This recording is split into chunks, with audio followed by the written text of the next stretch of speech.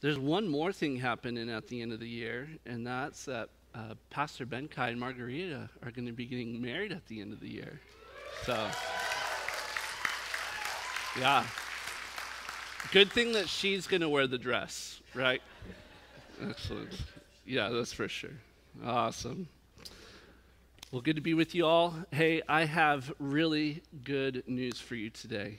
And it's that from the time we gathered here last Sunday to us now gathering here this Sunday is that we are 1 week closer to the second coming of Jesus. Amen? Amen. And I start by saying that because we should always, as believers, keep in the forefront of our hearts and minds the fact that Jesus is coming again. And this is the promise that we have, that Christ will come again. It's a sure hope that the Bible says we are meant to encourage and comfort one another with that truth. And the fact that he could appear at any moment, that has been a source of strength and comfort for the church for generations since Jesus ascended back to heaven. It's also been a very purifying truth. And we learned last week in verse 3 of chapter 3 where we ended, which is that it's intended to purify us because Jesus is pure. And I like what 1 Thessalonians chapter 5 verses 4 and 8 say in the New Living Translation about Jesus coming. It says, as believers, we are not in the dark about the Lord's return. I like that. We're not in the dark about the Lord's return. So let us who live in the light be clear-headed, protected by the armor of faith and love, and wearing as our helmets the confidence of our salvation. So let that truth that Jesus is coming, be in your noggin today. Let it guard your heart and mind in Jesus. Now today, as we open God's living word, we're going to be looking at 1 John chapter 3, verses 4 through 15. So you can open up your Bibles there. And as Benkai said, this is a portion of Scripture that just kind of says it like it is. It's written by John, who is called the Son of Thunder. This is like a passage where it's like the sanctified Son of Thunder bringing it right to us. It's a straight shooter kind of Scripture, and it's intended to purify the believer and to warn the unbeliever. And so what we need to do is we need to prepare our hearts to receive all that God wants to say to us today. So let's read the text in its entirety, and then we're going to pray. We're going to ask the Lord to help me to teach his truth in love, and that we would all receive the love of Jesus through his truth. And so 1 John chapter 3, starting at verse 4, let's read it together. It says, everyone who makes a practice of sinning also practices lawlessness. Sin is lawlessness. You know that he appeared in order to take away sins, and in him there is no sin. No one who abides in him keeps on sinning. No one who keeps on sinning has either seen him or known him. Little children, let no one deceive you. Whoever practices righteousness is righteous as he is righteous. Whoever makes a practice of sinning is of the devil, for the devil has been sinning from the beginning. The reason the Son of God appeared was to destroy the works of the devil. No one born of God makes a practice of sinning, for God's seed abides in him, and he cannot keep on sinning because he has been born of God. By this it is evident who are the children of God and who are the children of the devil. Whoever does not practice righteousness is not of God, nor is the one who does not love his brother. For this is the message that you heard from the beginning, that we should love one another. We should not be like Cain, who was of the evil one and murdered his brother. And why did he murder him? Because his own deeds were evil and his brother's righteous. Do not be surprised, brothers, that the world hates you. We know that we have passed out of death into life because we love the brothers. Whoever does not love abides in death. Everyone who hates his brother is a murderer, and you know that no murderer has eternal life abiding in him. Let's pray. Lord Jesus, Thank you that you came, you appeared in this world to take away sins and to destroy the works of the devil. And we pray, God, that you would appear today. Whether that be at your second coming, that would be awesome. But we know, Lord, that even though you are in heaven now, you are working and you are purifying your church and you are drawing people to yourself that they might know you and to be released from sin and death and the devil. And so, God, we pray that today, God, that you would allow me to teach your truth correctly and with your heart. And God, that we would receive your truth correctly. And God, it would change our hearts. And we pray that all in Jesus' name. Amen. Amen. Well, let's have a closer look at what John is saying, starting in verse 4. It says, everyone who makes a practice of sinning also practices lawlessness. Sin is lawlessness. So John is addressing the root issue that we all need to be saved from, and that is sin. Sin is a word that the Bible uses that means that we have missed the mark. And my son, he just got for his birthday this archery set, and I've been trying to hit the bullseye lately, and I still haven't gotten it.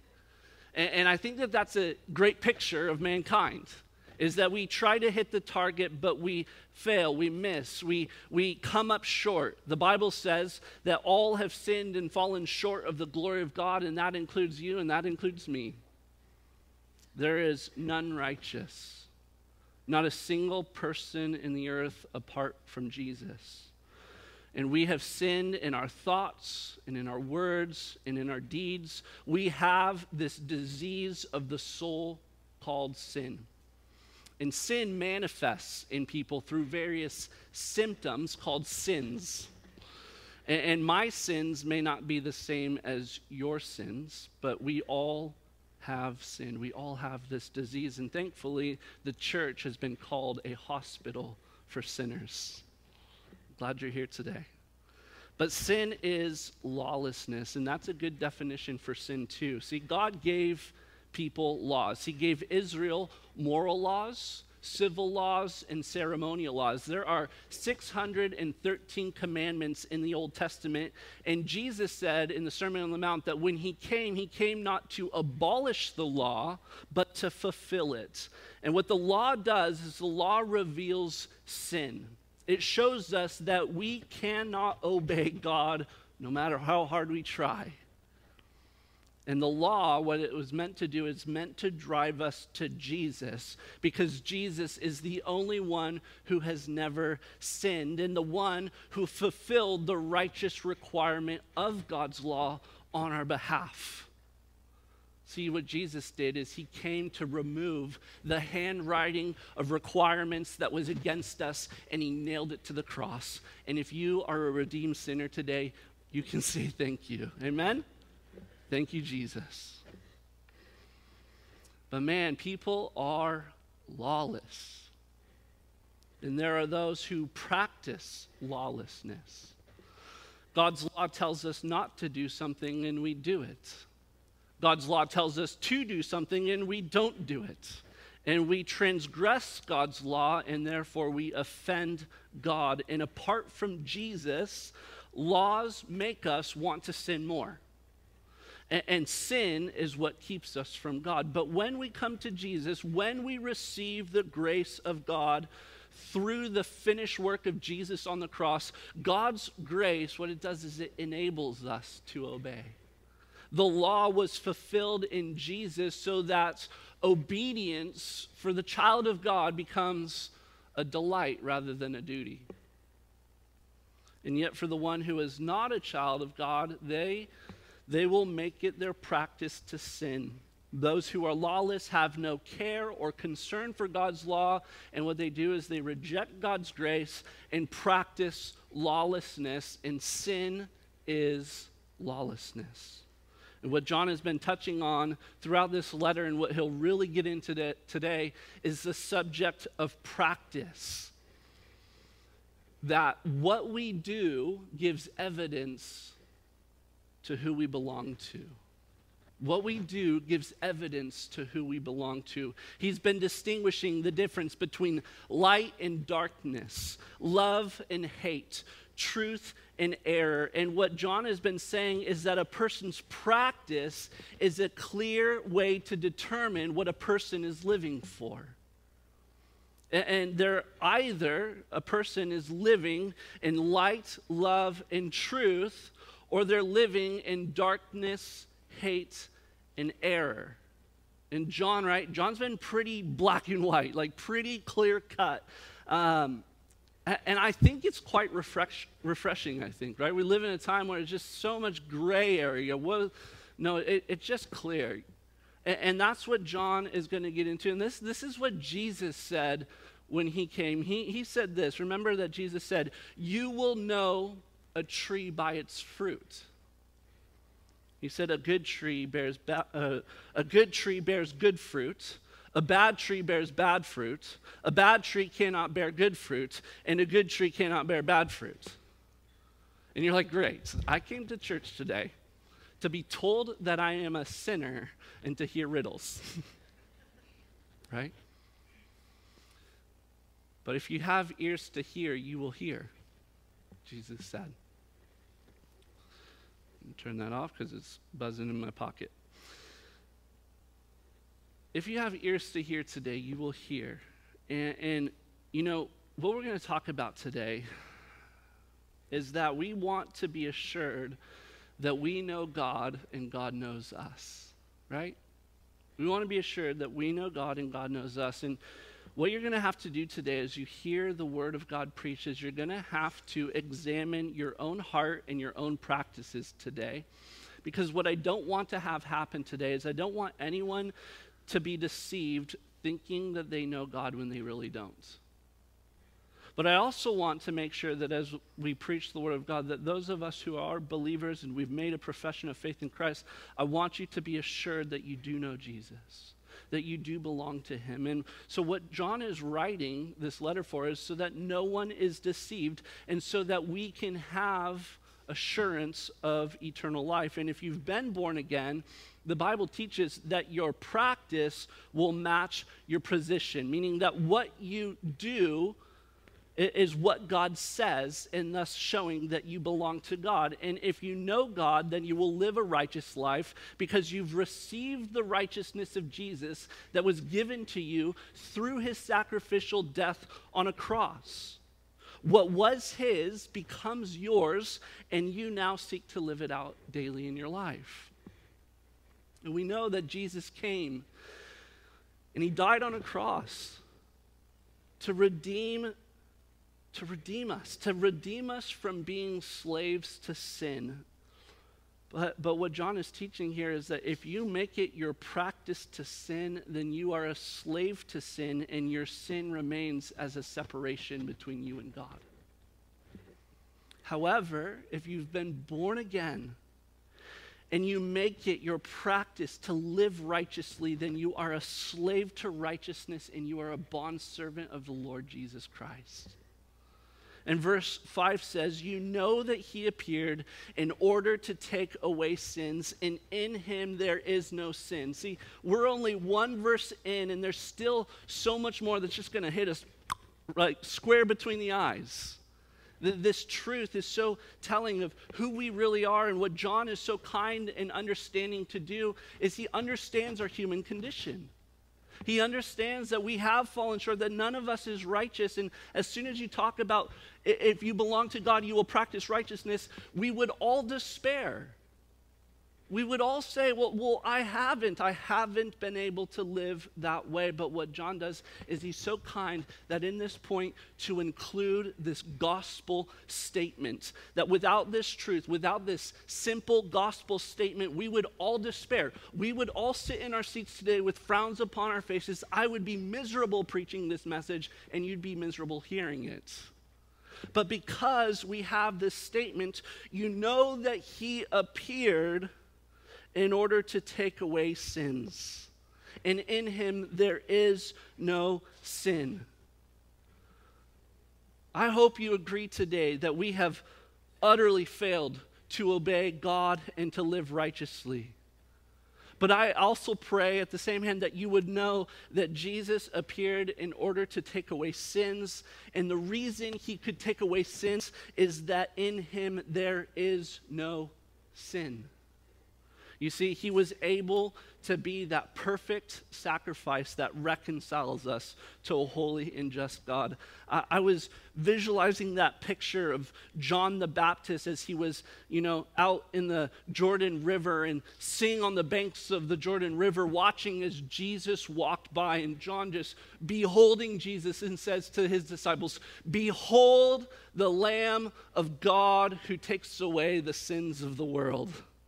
Like John got it. Jesus appeared, and he's here in the flesh, perfect, sinless, Son of God, Lamb of God, to be sacrificed, who will take away the sins of the world. And that's what Jesus came to do. He came to take away sins.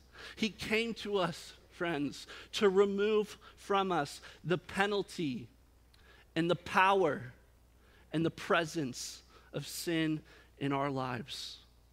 And verse 6 says, "No one who abides in him keeps on sinning."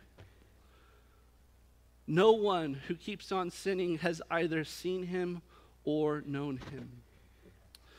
Now, this verse has been the source of some controversy in Christian doctrine. And there are people who believe that the abiding Christian does not sin and cannot sin. They take these verses that we're studying and they try to claim perfectionism, or what has been called entire sanctification.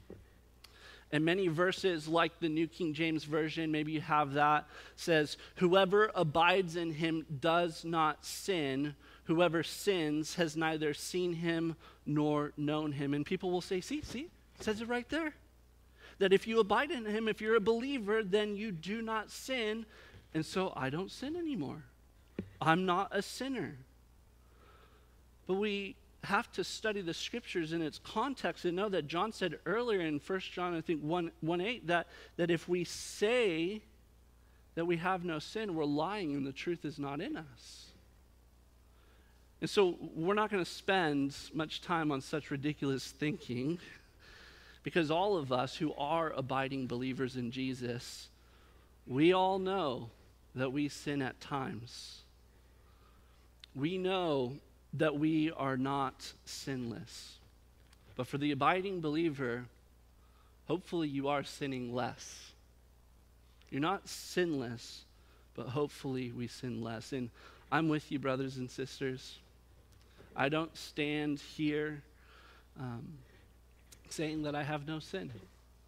And I still sin, and when I sin, I go right to Jesus. And the key is that when we sin, and God convicts us by his Holy Spirit, because we have the Spirit abiding in us, we turn from our sins and we go to Jesus, who is our advocate, and we ask him, we say, "Jesus, I have sinned," and he cleanses us by his blood. Amen? Amen. But don't miss what John is saying. See, I can't explain away the clear warning that John is giving. The ESV translation appropriately expands on the word sin in verse 6 by using the words "keeps on sinning," because what it does is it recognizes that the verb tense of that word sin is in the active present tense. And you're like, what? But what we have to understand is how incredible it is that the tense of a verb can shape our theology. That's why we got to be so careful to rightly divide the word of truth, looking at every jot and tittle, Jesus said, because none of it's going to pass away, and it leads us in righteousness. So going on with verse 6, what is John telling us? What John is saying is that you cannot be a Christian and make it your practice to sin. You cannot abide in Jesus and keep on sinning actively and continuously, meaning that if you make it your practice of your life to sin habitually in an ongoing, unrepentant, settled lifestyle of sin, then you have not seen God and you do not know God. Just as I've said those words, I realize two effects that those words can have. For the believer who has stumbled in sin, it might bring some concern and doubt to you right now. You might be asking, well, am I really saved? Well, friend, have you confessed your sin? Have you agreed with God that your sin is sin? Are you continually turning from that sin to seek to live a pure life before the Lord? Look, guys, we still sin. I understand that. And maybe it's more often than we want to. But if we are coming to the advocate Jesus for cleansing when we do sin, if we come to him and confess our sins, and he is faithful and just to forgive us and to cleanse us all of unrighteousness, no matter how many times you have to do that, but you do that, then you have seen him and you do know him. See, Jesus is sanctifying us. I hope by the time that we're through 1 John, you understand justification, sanctification, glorification. These are super important doctrines of the Christian faith. And sanctification, it is a process. You see, Jesus appeared to take away our sins. And we have been saved. We have been justified from the penalty of sin. And that's finished. Amen? And we are being saved. We are being sanctified from the power of sin, and that's a process. Amen? And we will be saved. We will be glorified from the presence of sin, and that's still future. Sin is not fully gone from our lives yet, but it will be one day. And so as we live each day, sin should be losing its power in our lives because we have this hope in Jesus. And if we hope in Jesus, we will purify ourselves as he is pure. We won't be sinless, but we will sin less. It's been said, God is not looking for the perfection of your life, but by the direction of your life. Listen, friends, we don't have to sin. Remember, John wrote and said, I write these things to you so that you may not sin. But if anyone does sin, they have an advocate, but we don't have to do the things that we are ashamed of. We can find rest in the forgiveness of Jesus, and so let's keep abiding in Jesus.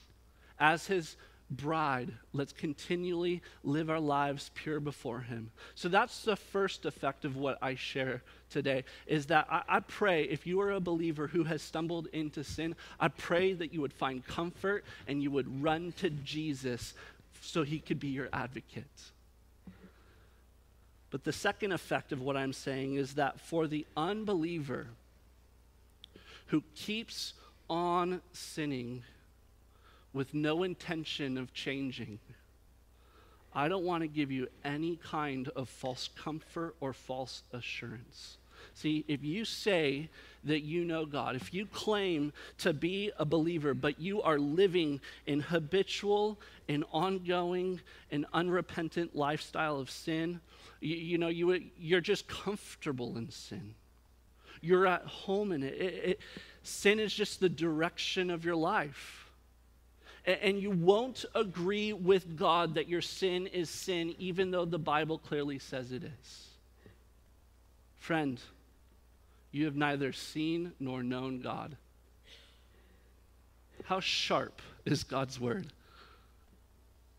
How sharp is God's word that in one verse could comfort the believer while simultaneously warn a calloused unbeliever. That's powerful, and I pray that you would decide today how you're going to receive his words today. I just pray that either by comfort or warning, you would run and cling to Jesus. Amen? I need some feedback to make sure you guys are all good with me, because these are hard truths, but they are truth. And the one who appeared to take away sins, that's what Jesus did. See, are you a believer who stumbled in sin? You need an advocate. But are you an unbeliever who persistently practices sin? You need to be warned today. And that's what I'm doing. You need to be warned that if you don't repent and find mercy and forgiveness in Jesus, then you will have to bear your own judgment for sin. And I don't think you want to do that. A life of abiding in sin is incompatible with a life of abiding in Jesus. See, it's interesting because sin goes completely against the character and mission of Jesus. See, how can we abide in Jesus and stay in sin? We are to turn from sin and find our home in Jesus, because if Jesus' character is sinless, then we should have no part in sin. And if Jesus' mission was to take away sin, then we should allow him to take away sin from our lives. So to remain in sin, to be at home and abide in sin, is incompatible with the mission and the character of Jesus. And if you persist in it, then you don't know Jesus. And verse 7 says, little children, let no one deceive you.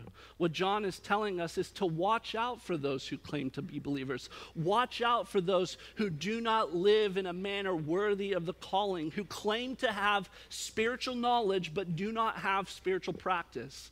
In John's day, it was the Gnostics. These were the people who were coming into the church. They were lawless people. They were deceivers who looked to pick off people in the church to sin with them, and they try to lead people astray. And they'll say things like, no, man, I walk in the grace of God. God sees how I live, and he's okay with this little character flaw I got over here. I walk in his grace, so it doesn't really matter what I do in my actions. They scoff at the idea of being called a sinner. Paul called himself the chief of sinners. Beware if there are Christians who say, don't call me a sinner, and then live however they want to live their lives. Don't be deceived, little children. Be wise as serpents and innocent as doves. Verse 7 says more. It says, little children, let no one deceive you. Whoever practices righteousness is righteous as he is righteous. And again, this is going back to our position, that our position of righteousness will be shown by our practice of righteousness. That if you know Jesus, you're going to walk the way that Jesus walked. You're going to live the way that Jesus lived. And how did Jesus live? How did Jesus walk through his life? Jesus lived righteously, flowing from a pure heart of love. Not outward forms of righteousness, real righteousness flowing from a heart of love. See, what I do and what I believe you do is that when you read the Gospels, you will say, man, I want to live like that.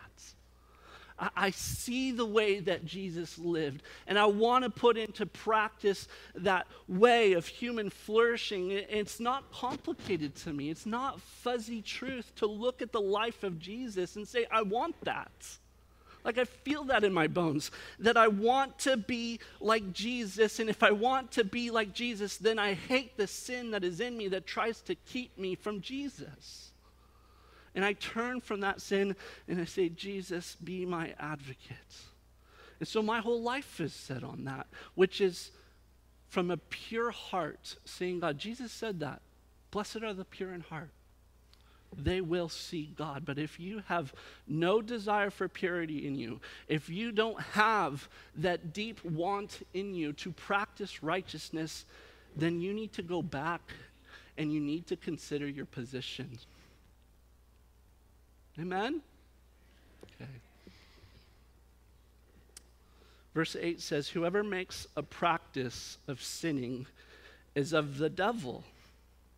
For the devil has been sinning from the beginning. The reason the Son of God appeared was to destroy the works of the devil. And I sat on verse 8 and I was like, Lord, as I preach your truth, how do I tell people they're children of the devil? In love, right?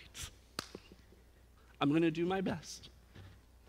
Because it's amazing how people can claim to be Christians, but they live however they want to live, and they never bat an eye at sin.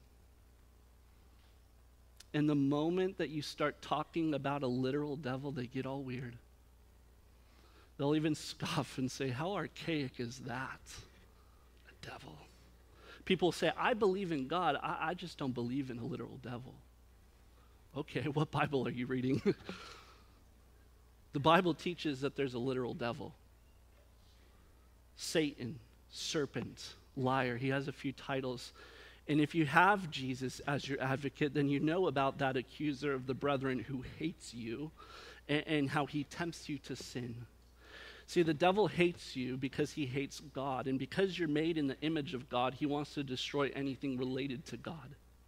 And the devil is actively destroying people's lives as he tempts them towards sin, and people choose to believe his lies and they live in sin because the devil is the father of lies and he has been sinning from the beginning.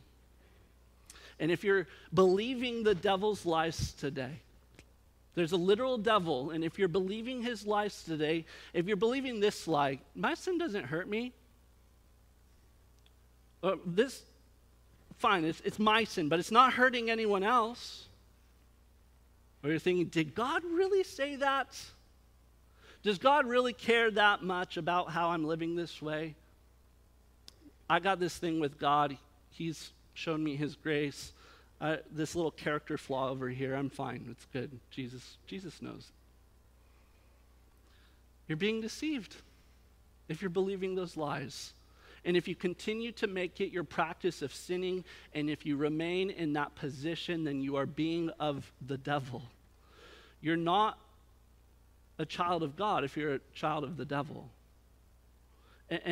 But to become a child of God, you come to Jesus. You allow him to do what he came to do.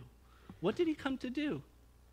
To take away sins and to destroy the works of the devil. The reality is, if you are living for sin, you're living for the devil. And guess what? Come on, church. We are on the winning end. Amen?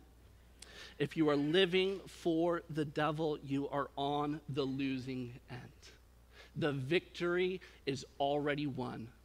Jesus already conquered sin, death, and the devil. The prophecy was given in Genesis chapter 3, verse 15, that the seed of the woman would crush the head of the serpent. And when Jesus died on the cross, the devil thought that he won, but he was duped. And the Son of God crushed the head of the serpent with a decisive victory. And all of us who are called the children of God, we are more than conquerors in Jesus Christ. And what I'm doing today is I am working with Jesus to plunder that lying thief, the devil. And if you are a believer, our active mission in Jesus is to live righteously and to plunder the works of the devil. We get in line with Jesus' character and mission. If he came to take away sin, we part with sin. If he came to destroy the works of the devil, we go destroy works of the devil with him. So don't be deceived, little children. Know that the devil still has access to believers to tempt them and to sideline them. Come to Jesus and let him destroy sin and the devil's work in your life. Believe that message and then go and proclaim that message. Amen? And verse 9 says, no one born of God makes a practice of sinning, for God's seed abides in him, and he cannot keep on sinning because he has been born of God. And so what John's doing is going back and forth between sin and salvation, but what he's not doing as he goes back and forth between sin and salvation is he's not straddling any fence. He isn't dancing between two opinions. He is fully convinced in how a child of God will live, and he's fully convinced in how a child of the devil will live. There is a kingdom of darkness, and there is a kingdom of light, and there's no self-preserving middle ground in cross-bearing. You die with Jesus, you reckon yourself dead in him, and you live by faith in Jesus Christ. And there's not this sort of, what am I? Be assured, who are you in Jesus? And walk in his power. You're a child of Adam and therefore of the devil, or you're a child of God. You are for God or you're against God. Choose this day whom you will serve. This purifies us from this waffling, carnal way of living. If you're born of God, you're a citizen of God's kingdom, and you will not make it a practice of sinning because you've been born of God. And look, I remember what it was like in the BC days before Christ. I remember what it was like to be able to live however I wanted to live. I had some level of conscience and morality before I knew Jesus, but I pretty much kind of did what I wanted. That wasn't until I came to know Jesus and I was born of God. And God started to reveal in his word who he is and who I am in him, and I wasn't able to do the things that I used to do. Amen? Because what happens is when you become born of God, you have the seed of God in you. What's the seed of God? I think it's the Holy Spirit and the Word of God. Because with the Holy Spirit and the Word of God dwelling in me, I can't keep on sinning. I've tried at times to keep on sinning. Have you? I tried to go at times back to the things that I used to do, but I was miserable in them. And every time I think that I can just get comfortable and settle into some kind of sin, I'm miserable in sin. See, sin makes me feel miserable in my spirit because his seed abides in me and I cannot keep on sinning. Can I get another witness? Where we admit at times that we wander off the path, but we can't stay off the path because we belong on the path. And God always brings us back to his path. And his word and his spirit illuminates the path. And it's narrow. Few find it. Broad is the way that leads to death. Many go down it. But we are on the path. And those times we try to stiff-arm God, he pursues our heart's affections. He relentlessly pursues the children of God and even chastens those whom he loves. If you've never felt the disciplining hand of God when you're in sin, you're not a legitimate child of God. See, a Christian cannot live in sin because they'll be miserable in sin and they'll feel the chastening hand of the Lord while they're there. You have Jesus in you, so you can't enjoy sin. And anytime a Christian tries to have a little bit of sin in them, they can't fully enjoy Jesus, and that's just a sucky place to be. And thankfully, his kindness leads us to repentance. And it's kindness that leads us to repentance means that when we do repent, times of refreshment can come. And oh, how good it is when I've been trying to hang on to some little sin and I repent of it, that refreshment that comes from God feels so good. It is so good.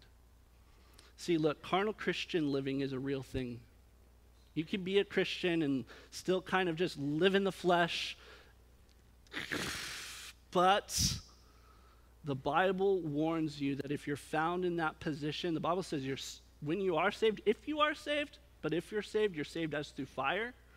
So to remain in that position, you got to get out of it, because if you settle there, if you try to see how close to sin you can live and still have Jesus, that's like the most dangerous, miserable position, because maybe you're born of God, but maybe you're just not. Do you want to face eternity with those kinds of uncertainties? I certainly do not want that. So as a child of God, reckon yourself dead to sin and alive to God. But some people, they're not abiding. They won't stop sinning because they're children of the devil and they're being deceived by the father of lies. And verse 10 says, "By this it is evident who are children of God and who are the children of the devil. Whoever does not practice righteousness is not of God, nor is the one who does not love his brothers." I love this phrase, your footprints give you away. Where have you been walking? Where have you been settling into? And the lifestyle you live is evidence of who you belong to. If you're saved by grace through faith, then you're saved apart from works of righteousness. But if you have been saved, grace empowers you to works of righteousness. And the works that you will do will be evidence that you are saved. James talks all about this. You guys know the verse in James chapter 2, 17 through 19. Basically, you have faith by itself. If it does not have works, it's dead. And he later says, you believe that God is one, you do well. Even the demons believe and they shudder. So what James is saying is if you believe in God, but you do not have any practices of righteousness to show for it, you are no different than living like a demon. How do you tell people you're a child of the devil and you're living like a demon? Generally, people don't want to be told that. Generally, I don't like telling people that. Generally, like when I'm preaching, I'm not like, you're a child of the devil. You're living like a demon.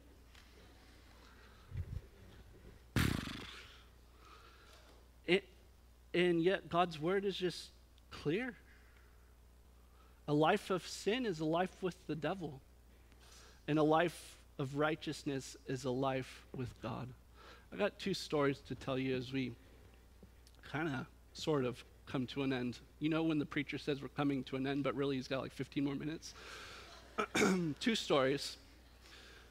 Is the first one, I was on a missions trip in San Diego. Yeah, San Diego needs missionaries. And as does Palos Verdes, and we were doing evangelism on the streets, and there was a man who I stopped to talk with. He quite literally fell into my arms coming out of a bar, and we started talking, and he was saying that he knew the Lord. And look, I understand that at times Christians can stumble into drunkenness, and I didn't know this man's whole story. But what I did know is that the Bible says, do not be drunk with wine, but be filled with the Holy Spirit. And in that moment, this man was so drunk, he wasn't abiding with Jesus, at least not in that moment, as he claimed to be a believer. And so I was talking to him about the Lord and everything, and then I said, can I pray for you, brother? And I started to pray for this man, and as I started praying for him, I said, Lord Jesus, I pray that you would call this man out of darkness and into light. And he stopped me mid-prayer and started yelling at me and cursing at me. You can't call me. You can't say I'm living in darkness. Oh, okay. Sorry. Romans 13:13, drunkenness is a work of darkness, not fit for a child of God. Okay. Sorry, brother. And I don't know that man's standing, but I know if he remained in that persistent state of continual, ongoing, habitual drunkenness while claiming to be a child of God, he's deceived, and he needs to repent of that sin. Now, drunkenness might be the sin, some other thing might be the sin, whatever the sin. We all have various symptoms called sins. But there was another time, and I was meeting with a student that was in our youth ministry. He'd come up through junior high ministry, had definitely made a commitment of faith, served in student leadership, but he came to his junior and senior year of high school, and he just disappeared. And I was like, where'd this guy go? And then I found out that he was living in sexual sin, and he was using drugs. And I met up with this young man, and I had some verses with me talking about some warnings from Scripture of a backslidden Christian. And I'm pretty sure that I had this verse with me as I shared with him. And he's like, I still believe in God, but I just kind of want to live how I want to live for a while. I kind of just want to do my own thing for a while. Just stiff-arming God. I was like, okay, but you're a child of God. Like, you should not be doing these things. I was pointing him to Scripture and everything. He's like, yeah, I see that, but I'm going to do this for a while. This is what I want to do. Okay. Then one of his friends came by, and this kid was high as a kite. And he sits down at the table with us at this cafe and starts to talk to this young man and talking about how they're going to go get high together later on that afternoon. And I just kind of let the student talk and let the conversation go on for a while. And you could tell that this backslidden student was getting really uncomfortable as his buddy's talking about how they're going to go get high later. And then I stopped the conversation. I said, hey, did you know that, this guy here, did you know that he's a Christian? And this high kid is just like, no. No, I didn't know he was a Christian. He's like, you don't live like a Christian. Whoa. And I was just like, holy moment, step back. And you could see the conviction of the Holy Spirit come upon this young man. And that young man is today serving Jesus in the youth ministry in Santa Barbara, absolutely in love with the Lord. Now, if you're in sin, how you respond to the warnings of sin is going to be telling. If you don't respond to warnings, you should be careful. And so I've simply told you what the Word of God tells you. You have a responsibility to examine your own heart before the Lord and see it. But I'm telling you, if you make it your practice to keep on living in sin, you're a child of the devil. Sorry, not sorry. You got to repent, you have to believe, or you're going to perish in your sins. And sin is enjoyable, don't get me wrong. But God's not a cosmic killjoy. He takes away our sin because our sin is killing us. Sin destroys what is good, and God wants to save you from sin, both the penalty, the power, and the presence of it. And how you respond to the Word of God and the Spirit of God today, by turning to Jesus for forgiveness, is what really matters today. Verse 11 says, and this is the message that you heard from the beginning, that we should love one another. See, if you love this, if you love believers, you love the fellowship of the saints, you love the truth that is being spoken right now, it's telling of who you belong to. And then verse 12, the Bible gives this example of how Cain killed Abel. Verse 12, we should not be like Cain, who was of the evil one and murdered his brother. And why did he murder him? Because his own deeds were evil and his brother's righteous. We're just going to kind of breeze through this last part for a bit, but what we're going to see here is that Cain killed his brother Abel. Why? Because he saw the righteousness that Abel was living in. He saw how he was living by faith, and anger and envy stirred up within him. The same thing happened to Jesus, where when he was on the earth, he was living a righteous life, flowing from a pure heart. But when he came in conflict with those who had an outward form of righteousness, but were rotting on the inside, they were the religious leaders, the ones that claimed to believe in God but didn't know God.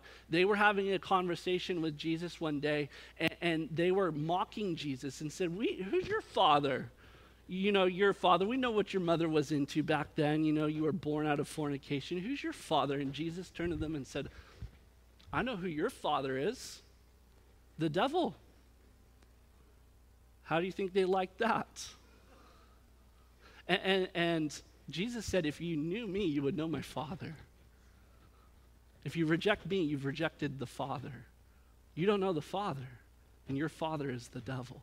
If you reject Jesus and the righteousness that he is and the righteousness that he gives, you're a child of the devil.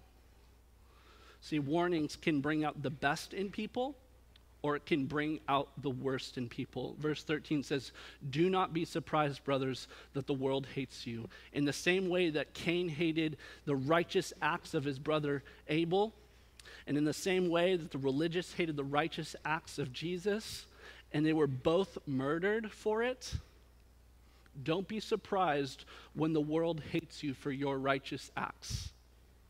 And we need to pray for the believers today who are being persecuted and killed for righteousness' sake, and let that be an example to us. It's because of the righteousness and faith that you have in Jesus that the world hates you. Because what happens is you shine the light in the darkness, and the men love darkness rather than, they don't want the lights turned on. But we keep shining bright because we came on a mission with Jesus to destroy sin and Satan. And as we read this last two verses, we know that we have passed out of death into life because we love the brothers. Whoever does not love abides in death. In verse 15, everyone who hates his brother is a murderer, and you know that no murderer has eternal life in it. Question you have to ask yourself now is, who is your father? Who's your father? Do you find hatred or love toward God and Christians in your heart? The reality is a lot of people would murder. The reality is that people just lack the opportunity and they fear the consequences. But because of the hatred that is in people's hearts, they would love to just take out this message and take out any message of this kind. But that's 1 John chapter 3, verse 4 through 15. Nothing left out. Let's pray. Lord Jesus, thank you for this truth that I pray was a comfort to the believers, to a purification to the carnal, and a warning to the unbelievers. But God, we all want to see that in this room today, we would all realize the weight of our sin. But God, even more so, we would see the beauty and the magnificence of your love that you have bestowed upon us. Oh, how loved we are, that we should be called children of God, and that is what we are. Thank you, Jesus, for your truth today. I pray that it was spoken in a way that was truthful and yet also loving, because you love so well. And I pray that we would all come to you, Jesus, to find refuge in you. We pray in Jesus' name. Amen. Amen.